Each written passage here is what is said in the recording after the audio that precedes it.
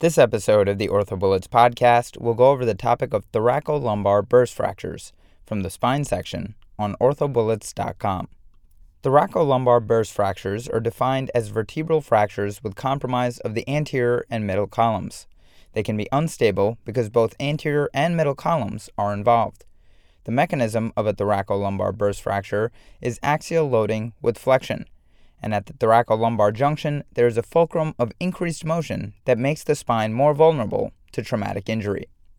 As far as neurologic deficits, canal compromise is often caused by retropulsion of bone. Maximum canal occlusion and neural compression can occur at the moment of impact. It's important to keep in mind that retropulsed fragments resorb over time and usually do not cause progressive neurologic deterioration. As far as associated injuries, concomitant spine fractures occur in 20% of patients, and lamina fractures are associated with dural tears and entrapped nerve roots. As far as the anatomy, the important thing to keep in mind is the Denis three-column system, and as far as clinical relevance, this three-column system is only moderately reliable in determining clinical degree of stability. But regardless, the three columns are defined as the anterior column, the middle column, and the posterior column. The anterior column contains the anterior longitudinal ligament and the anterior two-thirds of the vertebral body and annulus.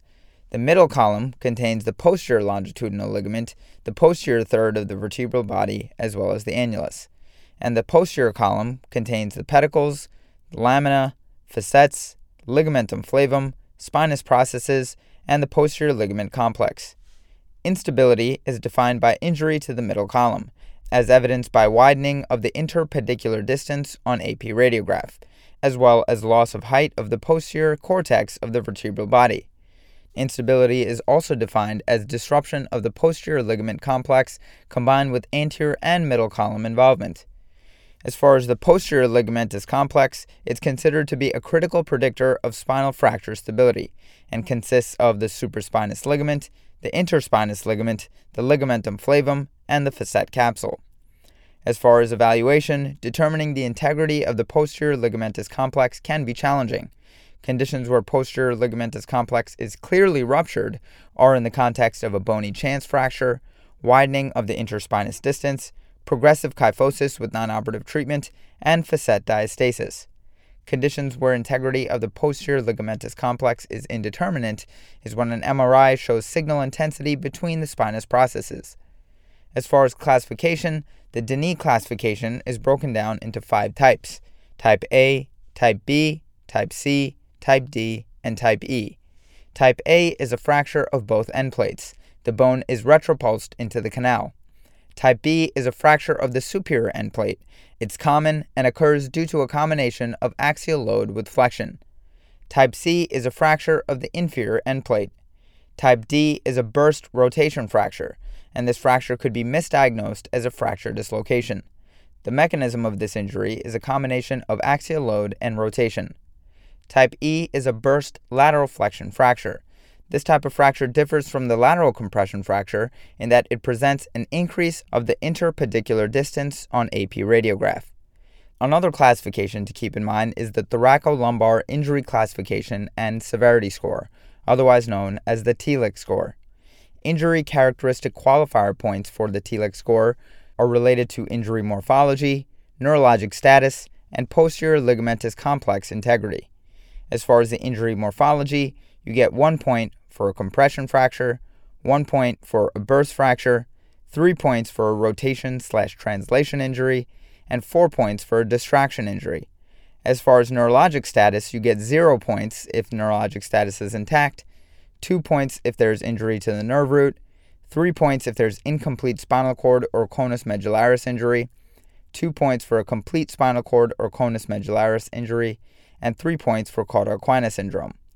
As far as posterior ligamentous complex integrity, you get 0 points if the posterior ligamentous complex is intact, that is, there is no interspinous widening seen with flexion views, and the MRI shows no edema in the interspinous ligament region. You get 2 points for suspected/indeterminate, in which an MRI shows some signal in the region of the interspinous ligaments, and you get 3 points for a disrupted posterior ligamentous complex, that is, with widening of the interspinous distance seen on imaging.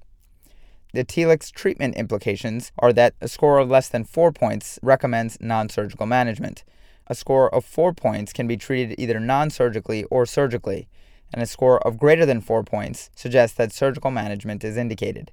As far as imaging, it's recommended to obtain radiographs of the entire spine in that concomitant spine fractures occur in 20% of patients, as we mentioned.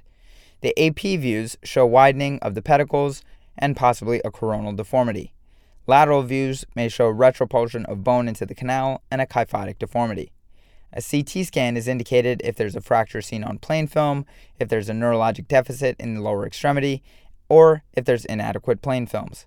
As far as MRI, this is useful to evaluate for spinal cord or thecal sac compression by disc or osseous material, cord edema or hemorrhage, and injury to the posterior ligament complex, and signal intensity in the posterior ligamentous complex is concerning for instability and may warrant surgical intervention. As far as treatment, this can be broken down into non-operative and operative options.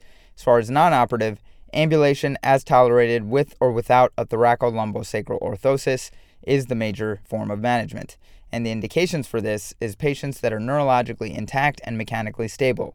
That is, the posterior ligament complex is preserved, kyphosis of less than 30 degrees, which is actually controversial, and or the vertebral body has lost less than 50% of body height, which again is controversial. Another indication for non-operative management is a TLIC score of 3 or lower.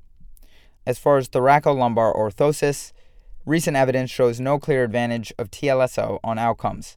If it provides symptomatic relief, this may be beneficial for the patient. As far as outcomes of non-operative management, retropulse fragments resorb over time and usually do not cause neurologic deterioration, as we mentioned. As far as operative management, surgical decompression and spinal stabilization is indicated when there are neurologic deficits with radiographic evidence of cord/thecal sac compression. Both incomplete and complete spinal cord injuries require decompression and stabilization to facilitate rehabilitation. Unstable fracture patterns are defined by injury to the posterior ligament complex, progressive kyphosis, laminar fractures, which are controversial, and a TLIC score of 5 or higher. Now let's quickly go over a few techniques. Posterior spinal fusion alone without decompression is indicated for progressive kyphosis or clear injury to the posterior ligament complex, but with no significant neurologic compression. An anterior decompression and stabilization with or without posterior stabilization is indicated when there are neurologic deficits caused by anterior compression, that is bony retropulsion, and scientific data has not shown a benefit to early decompression and stabilization. As far as the technique for this, it usually includes corpectomy and strut grafting, followed by anterior plus or minus posterior instrumentation. The advantage is that you do not need to do a laminectomy, which will further destabilize the spine by compromising the posterior supporting structures. Posterior decompression and fusion is indicated for unstable fracture patterns with no need for neurologic decompression, and it's also indicated for a complete neurologic injury because it allows for earlier rehab.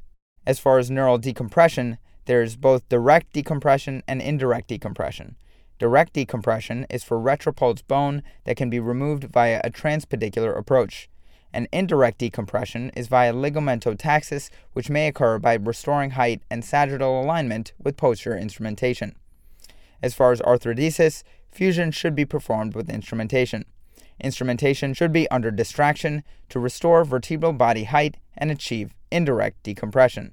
Historically, it was recommended to instrument 3 levels above and 2 levels below. Modern pedicle screws have changed this to 1 level above and 1 level below. It's important to avoid laminectomy if possible, as this will further destabilize the spine by compromising the posterior supporting structures.